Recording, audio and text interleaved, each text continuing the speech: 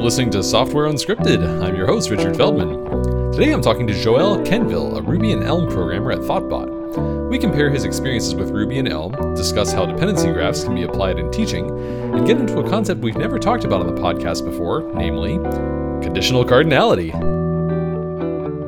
Joël, thanks for joining me. Thanks for having me on the show.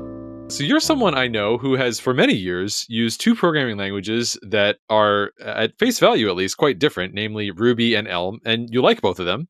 And that's unusual. I don't find a lot of people who are like, I'm really into Ruby and I'm really into Elm. Definitely some, but not a lot. What do you see as the things that you like about both languages? What do you see as the differences from your perspective? What do you think about them?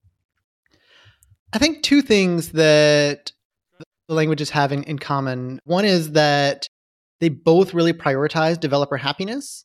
So this sort of cultural design that's built into them, and then just practically the way that the two languages work, they're really built around the developer experience, developer happiness.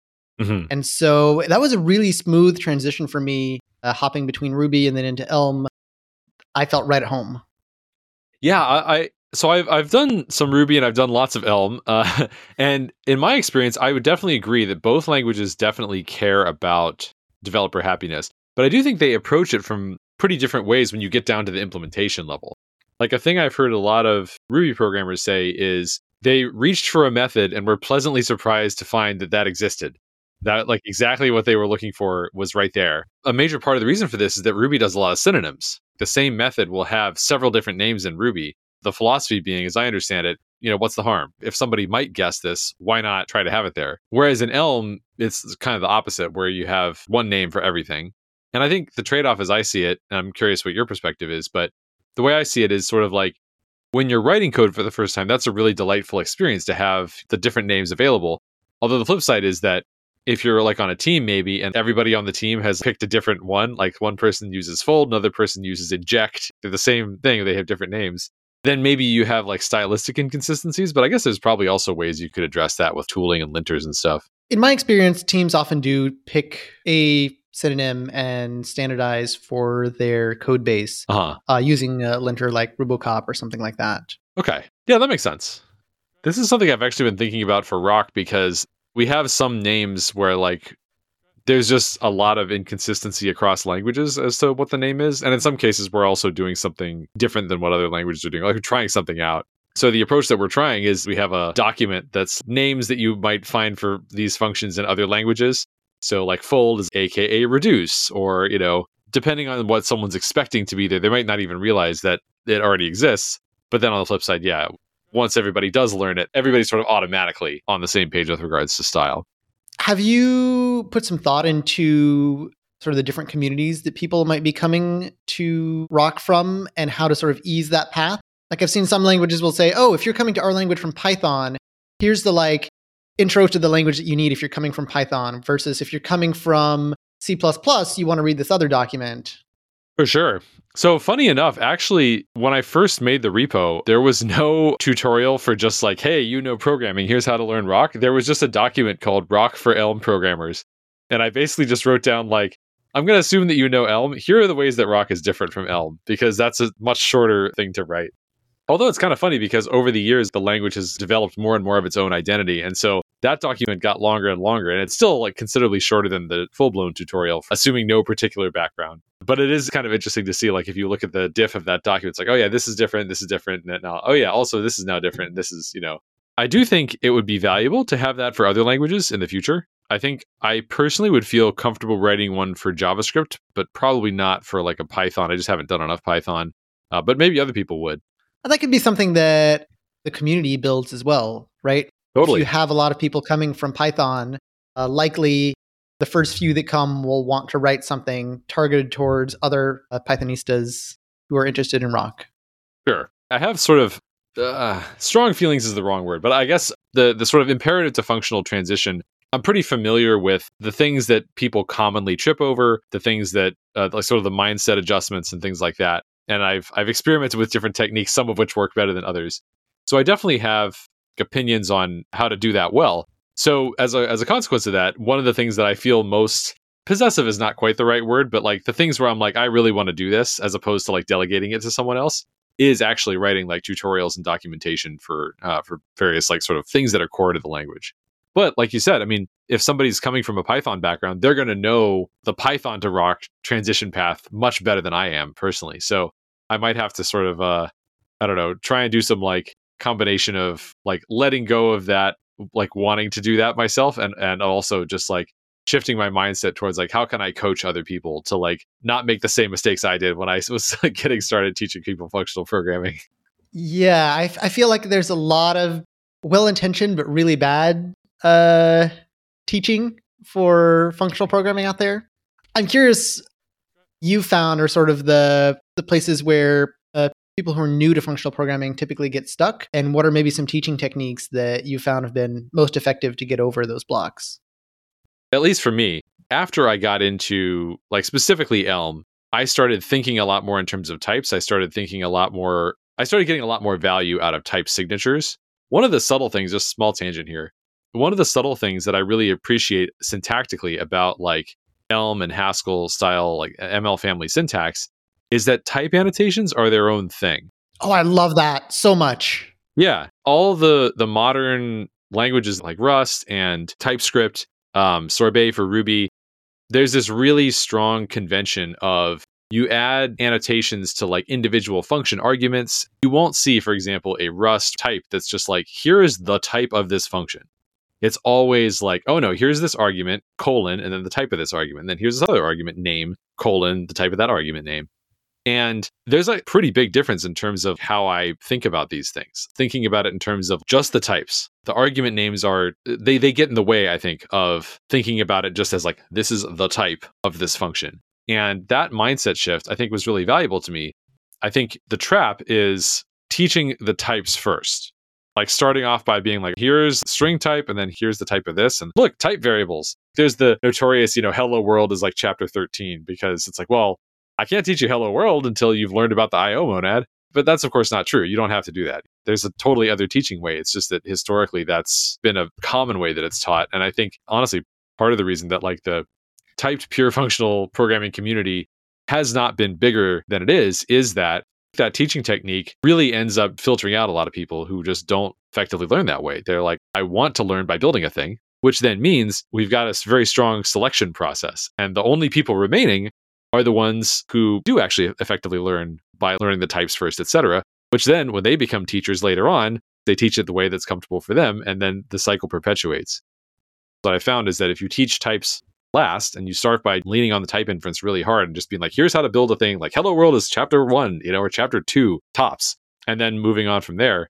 What I found is that people who prefer to learn types last, like people who prefer to learn by like building a thing first, are very happy with this. People who prefer to learn types first are annoyed by this, but they're not lost. So in this technique, nobody gets lost. Whereas if you do it the reverse, people who like to learn types first are very happy, and people who like to build stuff first leave. I've recently been working a lot with dependency graphs as a sort of mental model for a bunch of things. And I feel like it's one of those tools where once you start using it, you see them everywhere.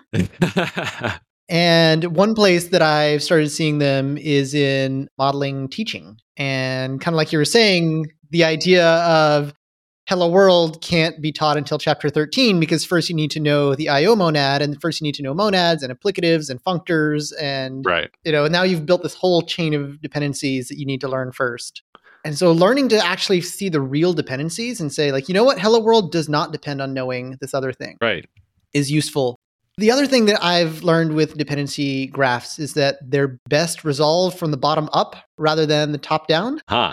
Because assuming you have some sort of root node, if you're trying to resolve from that, you have to resolve all of the other dependent nodes at the same time. Right. So you end up resolving the entire graph at once, and you cannot do that root task that you're trying to do without resolving the whole graph. Mm-hmm. As opposed to when you're working from the bottom up, all of the, you might call them leaf nodes, can all be resolved independently. And generally, once you've resolved all of those leaf nodes, you now have a new set of leaf nodes that you can resolve independently. And so if you can construct your material such that there is a like small task that you can complete that has no dependencies, or like only a single dependency, those become leaf nodes in your learning graph, and you can resolve it from the bottom up in a way that's very accessible to people. Yeah, that's great. I love that.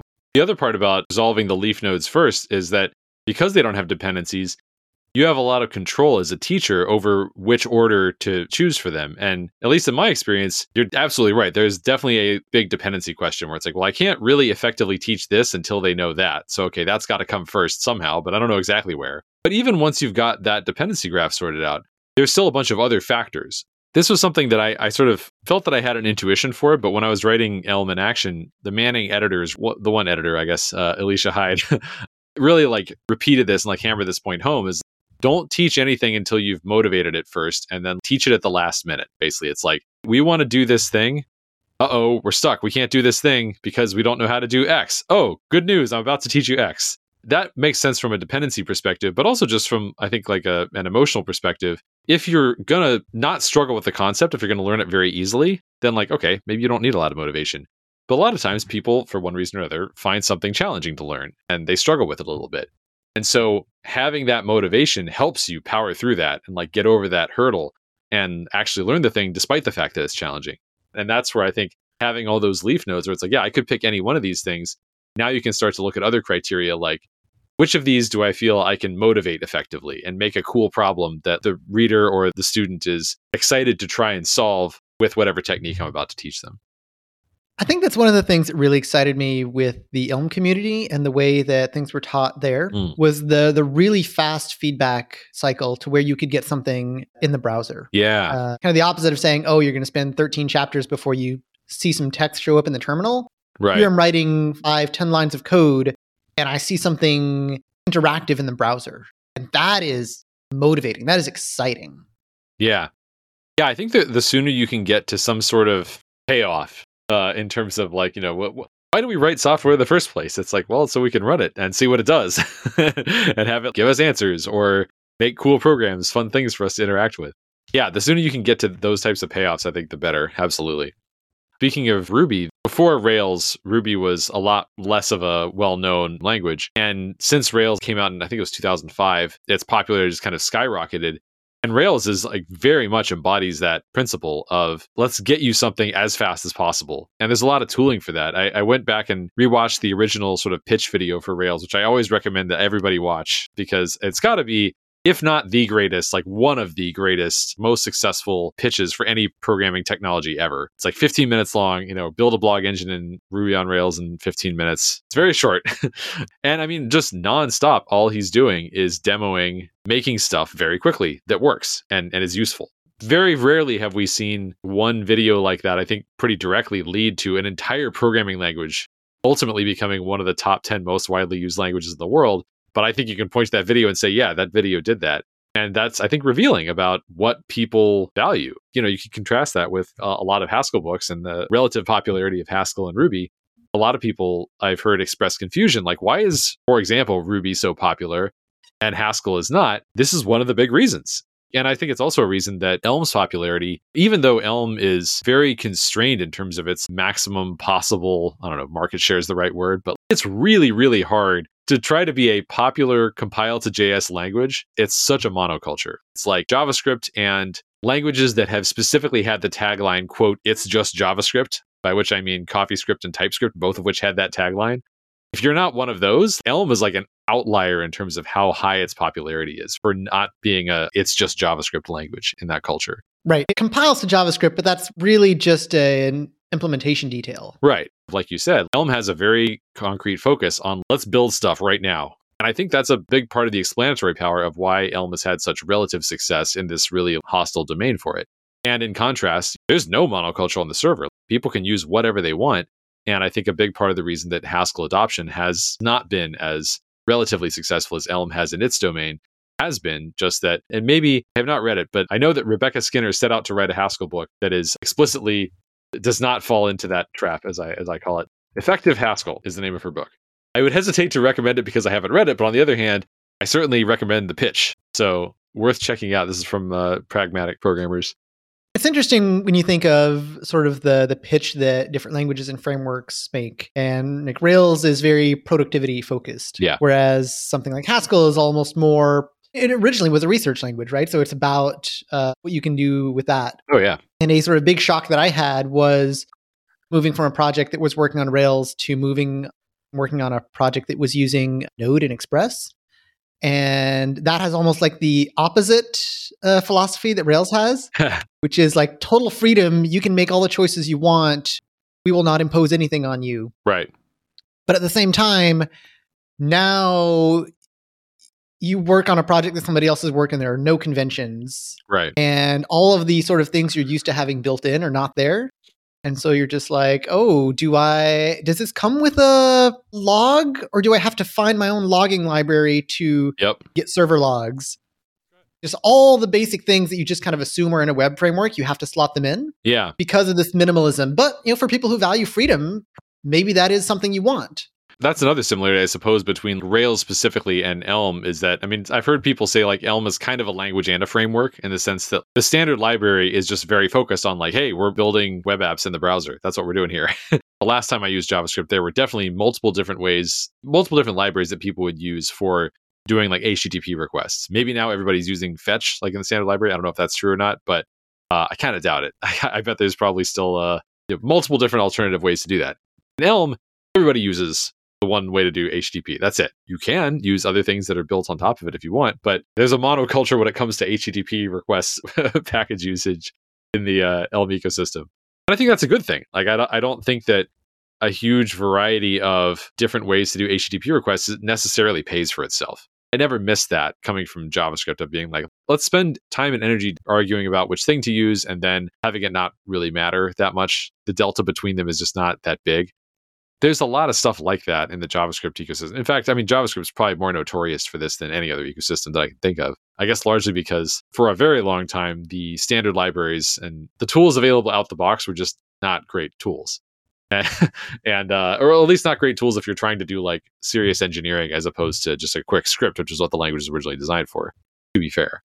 Yeah, definitely. I've felt that, I think, having worked in JavaScript for years, and even just 10, 15 years ago, there was almost nothing for you in the standard library. Yeah. You wanted to work with arrays or collections, and you had for loops, and that was kind of it. And you would pull in things like underscore was a big kind of game changer, and just having each in jQuery was a game changer. I remember using jQuery just for stuff like each. Even I was making a really small project, and I was like, I don't actually need to do any querying. I just want these basic functions that make my life easier.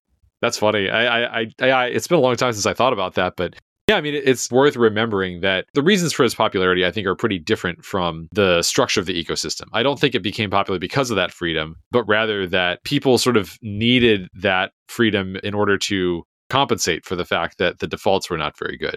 And so that's just the way the ecosystem evolved, was that everybody agreed that they didn't like the default thing. It's kind of like Haskell's standard library. The only thing that everyone has consensus on is don't use the prelude that ships out the box where strings are linked lists of characters. Everybody says, agrees, don't do that, but there isn't consensus on what to do instead.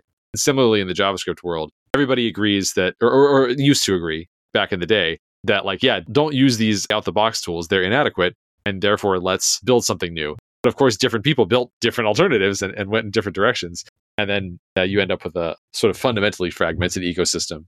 I think there's actually a pretty big difference between framework fragmentation, where you have a Vue.js competing with AngularJS or something like that. But when the scope is that big, I don't actually mind that. I'm like, okay, this is like a fundamentally different approach to tackling a particular large problem space. What gets annoying is it's like, well, I'm trying to use Vue, and I'm trying to use this library with Vue that does HTTP requests, but it depends on this thing. And then this other library that I'm trying to depend on wants to do a different HTTP request thing. And stuff like that, where you have these dependencies, each of which depends on other fundamental, low-level implementations of things.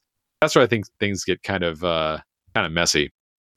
How do you feel about scenarios where the community gets to experiment with new language concepts in user land, and then there might be 2 or 3 competing ideas, and one of them wins out and is then incorporated into the main language? That's a great question. And I'm thinking of, for example, Haskell's language extensions. Well, that's an example of it. I was thinking, again, in JavaScript, way promises got brought in. Oh, I see. Because there were a few different competing promise implementations, and eventually one of them got picked and brought into the core language. Right. I mean, so I would say that's not something I think of as a language feature so much as a standard library inclusion. Language feature in the sense of like you couldn't just implement this in userland. Although I guess like based on the way you asked the question, I guess that it would have to be a standard library thing, right? Like you can't. The only languages that where I could think of that you could sort of kind of call it like you're implementing language features in userland is like macros, like maybe in Lisps or something like that. The way I've always thought about it is a language feature is something that can't be implemented in userland. It's something where it's like, this is a primitive that like, if you want to introduce a new one of these, you have to modify the compiler somehow. But okay, but if we're talking about things you can implement in userland, they get the stamp and now they're like part of the standard library or... Yeah, I think I have mixed feelings about that as an approach. So on the one hand, you could argue that it will lead to the best outcome in terms of, well, everybody experiments and you try a bunch of different stuff and you get to see how they work out. And then afterwards, you're like, cool, now we know which one is best. Let's use that one. I think there's a couple of flaws in that thinking, though. One is, quite often, what actually I've seen happen in practice is it's not that the best thing wins, it's whichever thing gets most popular wins. Of course. And the reason that it wins is because you don't want to, as the language designer, be like, well, let me standardize on not the thing that most people are using, and then ask a bunch of people to change over to my new standardized thing. A lot of people are just going to say like, no, I don't want to. And then it's like, well, now you have a quote unquote standard that is not seeing standard use. That's not great. So there's a strong incentive to go with whatever is popular. The problem is that it would be a much simpler world if what became popular, including in engineering disciplines and programming technologies, was just the best thing. We all know that doesn't happen. There's a ton of variables that go into why something becomes popular. I think it's fallacious to assume that just because you have this process where you're letting people try a bunch of different stuff and then picking a winner, that you're going to get the best thing. I think you're much more likely to get the most popular thing. Another concern that I have about that is just by going through the act of creating this incentive structure where you're sort of wanting people to experiment with lots of different things, you're creating a fragmented ecosystem, which is a problem that you then hopefully are able to fix later, but might not be able to successfully fix. There might be a lot of people who are just like, yeah, I mean, okay, you made a standard, but like, I've got, 3 packages that depend on 3 different alternative implementations, and maybe someday they'll all switch over to the standard, but maybe that's a big rewrite for them, and they're just never going to do it. And now you're kind of stuck with this like fragmented ecosystem, as a consequence of that. Now, to be fair, I also know like the approach that Elm takes, which is a lot more like there's one set of primitives, and the way that the process works for introducing a new primitive is, first of all, it takes a while. I guess they both take a while in either case, just in different ways. But there's just a lot of design discussions and then trying out sort of pre-release versions of it. But they're all, it's like there's one pre-release version. And the understanding is if you're trying this out, it's like an unstable, this is like potentially subject to change type of a thing. And there's a pretty clear like expectation that it's like, there's going to be a breaking change in the future, like in like the upcoming release of the language where like this API is likely to actually change. And like if you want to upgrade, you just have to deal with that breaking change. So don't overcommit to it unless you're okay with that. I've seen definitely some people who don't like that approach. People who express frustrations about that, like, I just want the freedom to like play around with this stuff myself. I want to be in charge of experimentation on these things. Or they are like, I don't like the breaking change aspect. Like if this thing is going to exist and I can use it, I don't want it to change later. I want you to give me stronger backwards compatibility guarantees if this is going to be the only way that you can do this thing. I get that. But the output of that, or the outcome of that I've seen that I really like, is that the Elm package ecosystem is super nice. It's not really fragmented. You do have this like one set of primitives and like that everybody builds on. Honestly, the only levels of fragmentation are things that, for lack of a better term, I don't see how they could be avoided. Like, for example, you have Elm UI. And Elm UI is like Matt Griffith's library that he made. The pitch is you don't need to write CSS. You can just write in this layout system that was designed from scratch to be really nice and easy to use for building applications. But you have to buy all the way into that. And then, of course, if somebody else releases a widget or something that depends on Elm UI, then okay, now you have to, to some extent buy into that. You can like mix and match a little bit, of course. But I don't really see a way to avoid that. Like if someone's trying to do something fundamentally better, I don't think it would make sense for Elm to say, everyone needs to do Elm UI now. No one can use CSS, because then you couldn't really have incremental adoption anymore, I don't think. Or it would be like way harder to incrementally adopt Elm, which I don't think is the right trade-off for the language. So right. In as much as having Elm UI exist requires some degree of ecosystem fragmentation, I think that's totally worth it. But I don't see ecosystem fragmentation around things where the fragmentation doesn't come with a really big corresponding benefit like that. I have to say, I really appreciate how well thought out and designed Elm's core APIs and libraries are. Yeah. They're very thoughtful. Yeah. I think Evan is a very underrated API designer. I think he's like a great language designer, obviously. But when it comes to like pure functional API design, if you're like, who's the top 5 pure functional API designers of all time? I'm like, well, Evan's definitely number 1. I don't know who numbers 2 through 5 are, but like, I know who number 1 is. When I look at other ecosystems in functional languages, I'll look at some design for like how to do something. And oftentimes it's using language features that Elm doesn't have. And then I'll be like, oh, but like, I know what the Elm API of this is. And it's like way simpler and actually maybe more powerful in some ways. But like they had strictly more tools to work with here in this problem space. And they came up with something that's not as good as what Evan came up with. That's not easy to do. Like the HTTP API that Elm has is great. JSON decoding has been adopted by other languages. I always kind of assumed when I first started using the task API in Elm that like all the other functional languages have this somewhere. But I was like, oh, actually no. They'll do like IO with error T. And I'm like, what? Why is this so complicated? IO operations can all fail. It's so common for them to fail that C just uses a global mutable variable that you're just always expected to take a look at to see how they might have failed. And I've seen Evan's process for doing this. And I mean, use the word thoughtful. And I think that's a good word to use for it, is that like he spends a ton of time not only thinking about it, but also he calls it literature review. The question he'll ask is like, well, what does everybody else do for this? And you're like, oh, well, JavaScript does this. He's like, no, like everybody else. How is this problem solved by not like, 100% of languages, but what are the different popular approaches? And like, until he has an understanding of all the different ways that people are solving this problem, he's like, well, I don't want to miss something. Like you ship this thing and then everybody's like, why don't you just do it like how Swift does it? Theirs is much better. And they'd be like, oh, Swift, I forgot about, Swift also I think has a lot of really good API designs. I've been very impressed with reading through its libraries, even though I haven't actually written any Swift. And then again, you have like the Elm architecture, which was an intentional simplification of Evan's like earlier, signals-based design. And I think that was another like really big step forward, this realization of how you could have this really small set of primitives that work really well and are sort of easy to learn. It's actually where the Elm's logo comes from, the tangram. It's like a puzzle that's has a small number of simple primitives, which you can combine to create surprisingly many cool things. I love that the community has taken the tangram and kind of remixed it for all sorts of things, whether it's a conference logo or a library logo or things. It's a fun sort of community thing that people can do. Yeah, I really like the tangram heart somebody made. I don't know who made that, but it looks really nice.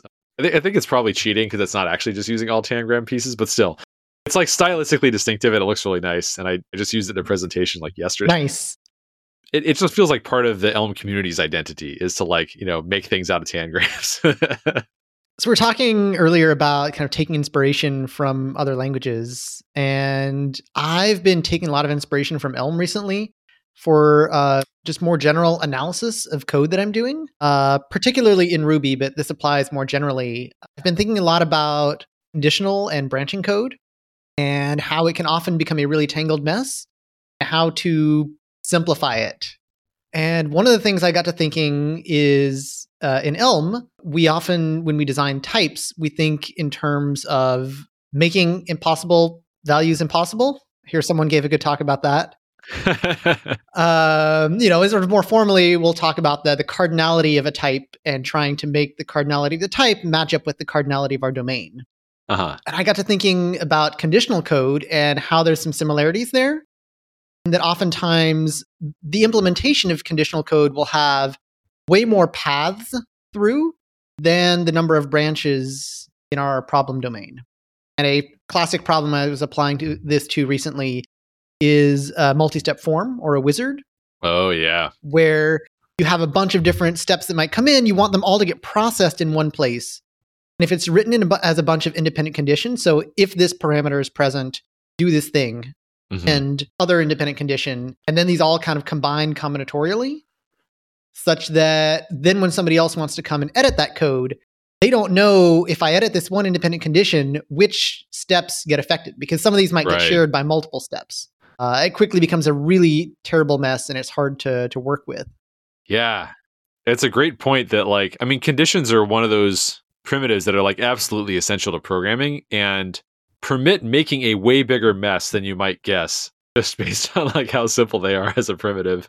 So what I got to thinking is just like a type, you might want it to have only as many states as there are in your problem domain. You probably want your conditional code to have only as many paths as there are in your problem domain. Okay. So count the number of paths, and this might require doing some combinatorial math.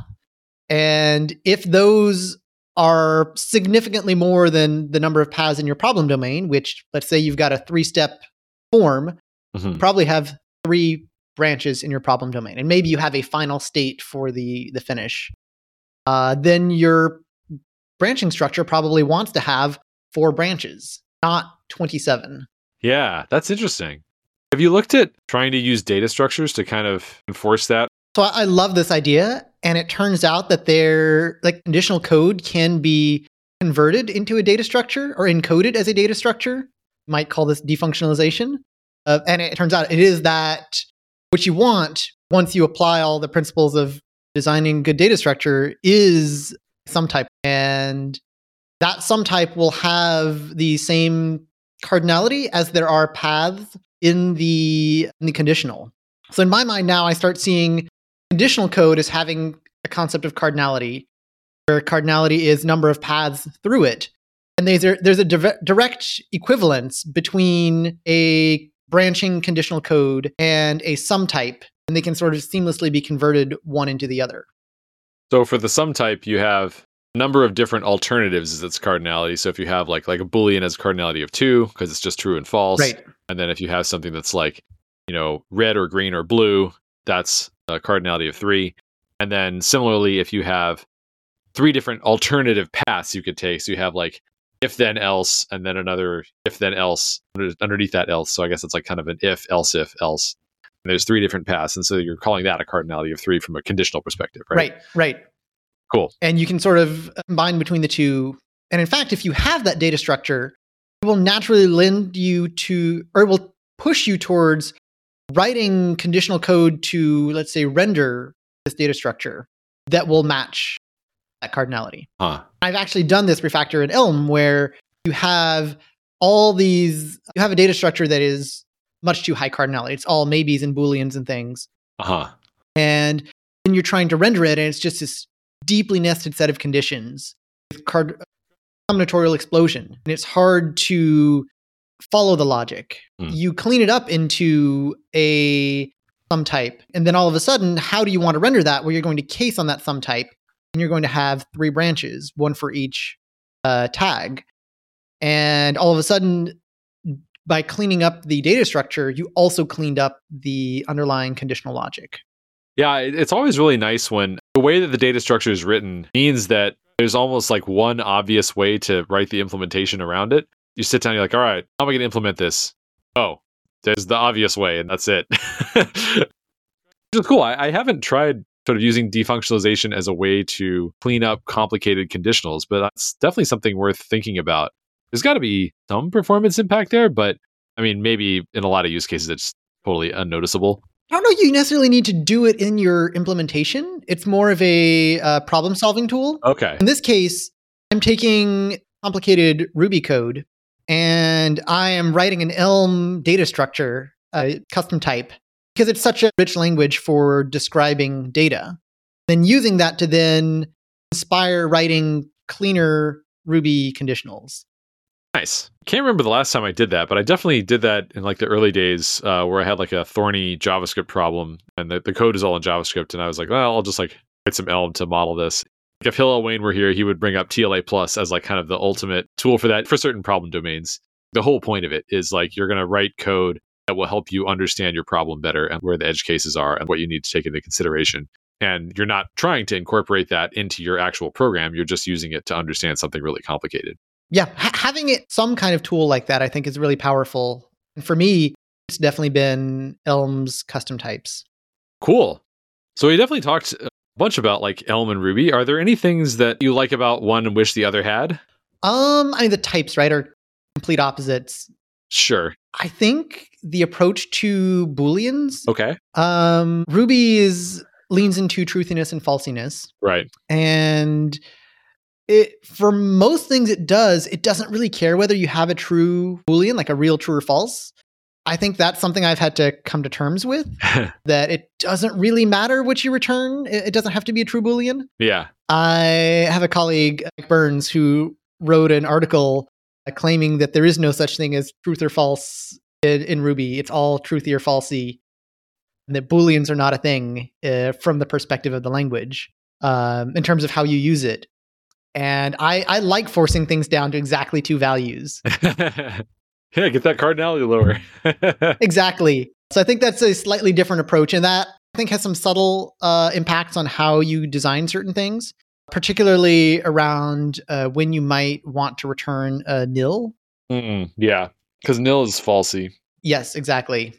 One thing that having explicit type system, and I think particularly the way Elm has chosen to do it, is that it really has helped me rethink nullability and uncertainty in code, just because it's right there staring you in your face, that function signature that just screams at you, hey, there's uncertainty in this function. And a lot of work that I've done in Elm has been, how do I separate the uncertainty from the certainty in my code? Right. And that's kind of something that now that I've had to do it explicitly in Elm, I can bring that to Ruby, where it's much more implicit. And I think I've had a much better time dealing with nullability there now. Have you tried a sorbet for Ruby? I have not tried types with Ruby. Okay. I'm trying to remember if it has a concept of nullability, because I know a lot of modern gradual type systems have started to include the notion of nullability annotations. Like usually it's like a question mark, which means like this thing is or is not. They basically explicitly modeling the uncertainty without changing the APIs. Right. Which is cool. I would have really liked that in my early days with Ruby. So what about the other way around? Like, are there things that, from your perspective, you like, I would love it if Elm, didn't necessarily directly port this thing from Ruby, but like, if Elm could be more like Ruby in this particular way, because this is a thing you like about Ruby. I think a thing that I do appreciate about Ruby is that it has a lot of really rich APIs. Elm has really well-designed APIs, but they're sparse. I think that's on purpose. Evan has been very careful about adding things in that he might then want to remove later. Sure. But sometimes that does lead to having to write sort of common utility functions myself, or having to look for community implementations and kind of pulling in 3 or 4 different extra packages because I want some convenience list functions or string functions, things like that. Okay, this is a whole other tangent. I have been recently using a note-taking system inspired by Zettelkasten. Have you heard of that? I have not. So Zettelkasten is a note-taking system created by some German researcher back in the day based on note cards. Okay. And the idea is that all research, all active creation has byproducts, and you want to capture them in sort of atomic form. So each idea is in the system a note card. I have a digital system. But the power then comes from interlinking them. And so oftentimes new knowledge is created not so much just by creating new knowledge, but by making connections between existing pieces of knowledge. Uh-huh. And so the idea is that when you have an idea or you read a book or listen to a conference talk, you create a new note that is very small, scope down. It's an atomic idea. And then you go through your note-taking system and you find other similar notes to hyperlink to. And when you do, that will often generate new ideas. And so you might create yet another card. Or even just the fact that you made a connection makes that original idea so much richer. It adds a whole other dimension. Interesting. Okay. Over time, you also build ideas, and you might just have one small idea from reading one paper, and then another similar idea that connects to it from a conference talk, and then from reading a book. Then later on, you can come back and look at it and say, oh, I have the string of 3 different notes that all interconnect together from different sources over the course of 2 years. Now I can write an article or give a talk given that, combining these 3 together. Yeah, that's really interesting. I don't have like much of a process for coming up with talk ideas, but I have found that oftentimes it does come from things like that. Like I definitely don't formally follow this process, but just realizing like a connection between a couple of different ideas and then kind of having this instinct like, is there a talk here? Like, is there, and oftentimes framing it that way, not in terms of like, is there an interesting idea here, but rather, is there a talk here, actually helps me understand what the idea is. Because I start thinking about like, okay, let's say it was a talk. How would I go about presenting it, what's the interesting thing to focus on? And it kind of helps focus my brain on exploring the idea in a way that's like kind of concrete and becomes something deliverable, as opposed to just letting my mind wander and be like, oh, those things are related. Neat. So in this note-taking system, I have probably 5 or 6 notes that relate to some of the ideas I was talking about. So for example, I have a note purely dedicated to the idea that a branching code can have cardinality and what that means.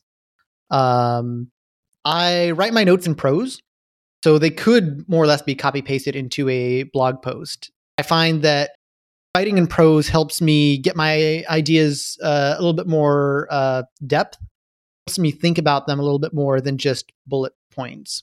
Mm. But at the same time, I keep them really scoped. They're generally a paragraph because I try to keep them atomic. So in this case, when the title is a thesis statement. It's a thesis statement and then a paragraph explanation, maybe a diagram or a code example. Huh. In this case, the thesis is a branching code as cardinality. So it sounds like the purpose that the note-taking system serves for you is similar to the purpose of my, like, is there a talk here, which is to give you sort of some structure for how to explore the idea. Yes, it allows me to explore the idea. It allows me to build content.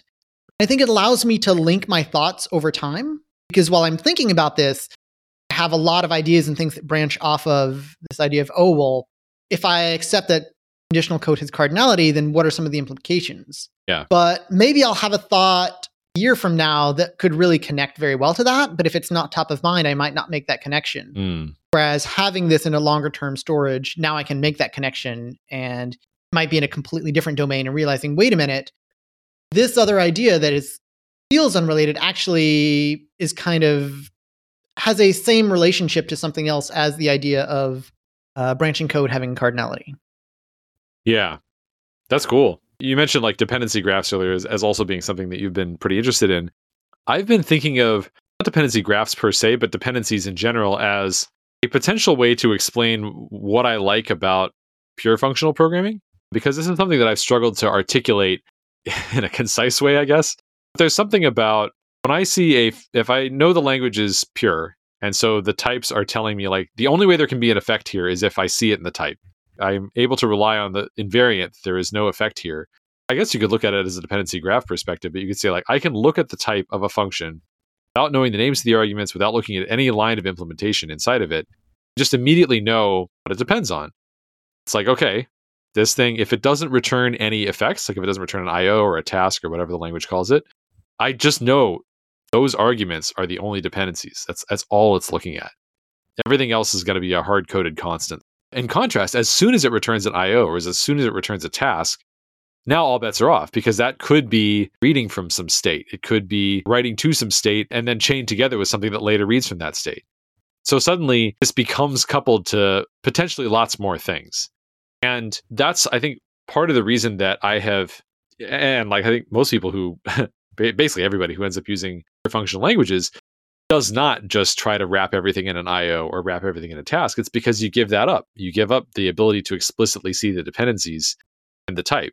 So I think that's why a lot of pure functional code tends to be written in a style where you do try to minimize effects as much as possible, because there's a really big benefit to that. You suddenly get a much clearer, easier understanding of sort of what your dependency graph is and like which code depends on which other code just by looking at the types. And you cannot get that unless those types are not actually doing any effects. So there's this natural incentive to organize your code in a way where as few functions as possible are doing effects and as many functions as possible are doing non-effectful things. I've recently been experimenting with using dependency graphs to model effects in a pure functional system. Starting just looking at what are the actual effects that I'm doing. So if I'm making a bunch of HTTP requests, draw a box for every HTTP request that my system makes. Yeah.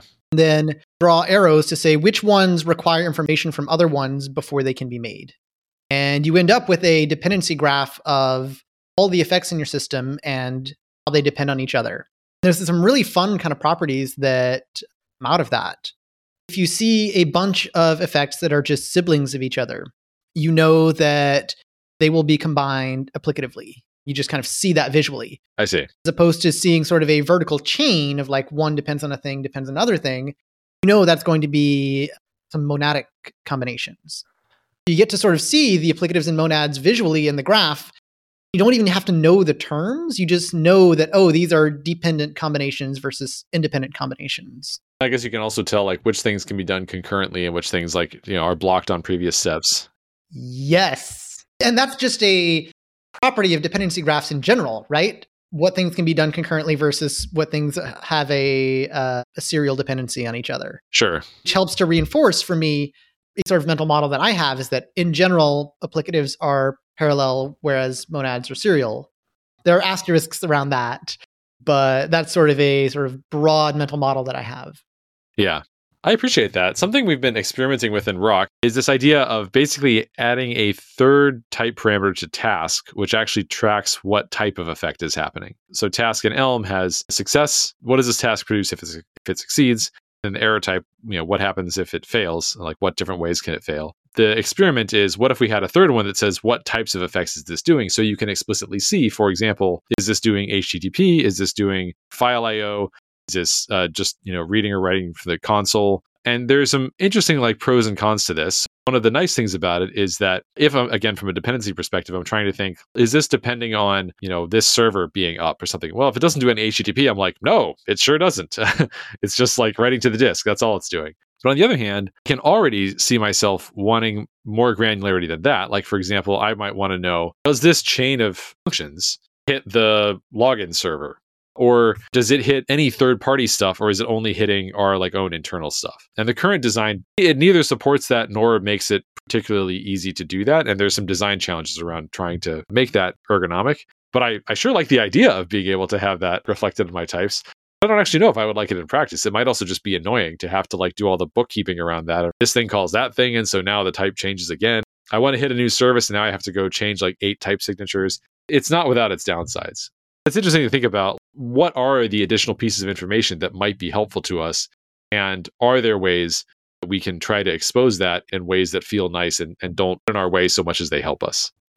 I often think of type parameters like that less in the lens of what can I learn or what can this give me, and more in terms of will it allow me to remove. So in particular, are there functions that I would want to write I would like to only run on data from the login API? If I capture this in a type signature, the compiler can enforce that this function only runs on data from the login API. Yeah, that would be really cool. I'm really excited to see what you do with that, then sort of what the community gets to do with it. Me too. It's all the experiment stage at this point. I could see kind of hacking that in user land with some kind of wrapper type, maybe wrapping a task or something like that. That could get really clunky. I guess it's getting closer to the, what's called the effect pattern in Elm. Yeah, so it's, without going down a huge rabbit hole, I kind of think that it's somewhat likely to end up being the other way around, in the sense of, I think there's a pretty good chance that there will end up being 3 type parameter task being the normal thing, and then some people, for convenience, will rewrap that into a 2 type parameter version that's just all the effect types of their program. Or actually have something that we got from, I think, Rust. I forget originally where this came from, but if you want, in any Rock type annotation, you can put an underscore that basically says, I'm not going to annotate this, just let type inference take care of it.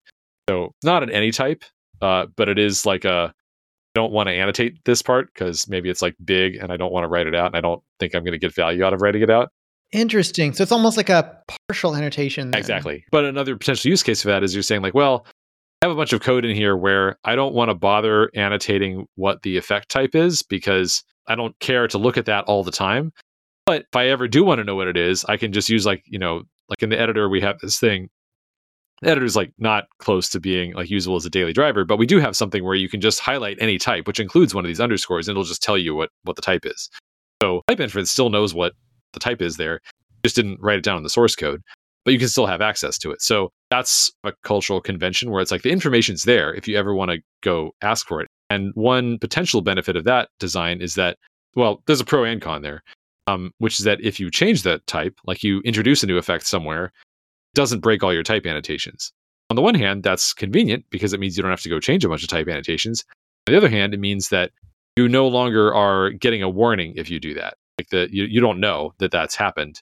And maybe you want to actually prevent that. So kind of my thinking is that it seems still like a potentially reasonable convention, because if there are any points where want to guard against that, and you want to be like, this path really, really, really only needs to hit login and not anything else. Maybe you can do that. You can explicitly annotate that one and then use underscore in a bunch of other places where you're like, yeah, I don't care. We'll see. Like I said, it's kind of early days exploration when it comes to that part. There's something about type systems that I really appreciate, which is sort of having two sources of truth for what a piece of code should do. Have the actual implementation, and then you have the type signature. And the compiler is really just checking that those two are consistent with each other. Yeah. And when you get an error, I think a lot of people assume, oh, it must be because my code is wrong. Sometimes it's the opposite. Right. It's that your code is correct, but the type signature is not. True. Because you had to write it twice in sort of two independent formats, you can now have a tool that checks that the two are in sync. Right. It's very similar to even like when you write tests for code. You have implementation, you have a test. Both are two sources of truth that try to say what your program does. If you get a failure, generally it's assumed that the code is wrong, but it could be the test that's incorrect. Right. But the practice of writing two sources of truth and then comparing their outputs and seeing are they consistent, I think is something that has value and something that we find a lot of different ways of doing in software. I think that's actually a good example of why a lot of people say types or tests. No, I want both. It's because it gives you three different checks. If all three of them agree, then you have even more confidence that you got it right because you're sort of approaching it from three different angles. Types and tests sort of agree and disagree about different parts of the program and cover different sort of parts of the spectrum of what can go wrong. And worth noting that you said the type annotation and the implementation might disagree. That's true for Elm, but that's not true for every language. There's lots of languages where the type is a really important part of, is maybe part of the implementation or required in order to implement it. So in Elm, the types are optional because of inference. Right. I find that I tend to write them all the time anyway because I want those two sources of truth. Sure. Cool. Anything else we should talk about before we wrap up? I don't think so. I was trying to think. There's nothing top of mind. The one thing I was excited to chat about was using the custom types as a model for branching code. Cool. Well, thanks so much for joining me. This is a really fun conversation. Talked about some stuff we haven't talked about anywhere else in the podcast. So yeah, thanks so much for taking the time. Thanks for having me on the show. It's been a pleasure.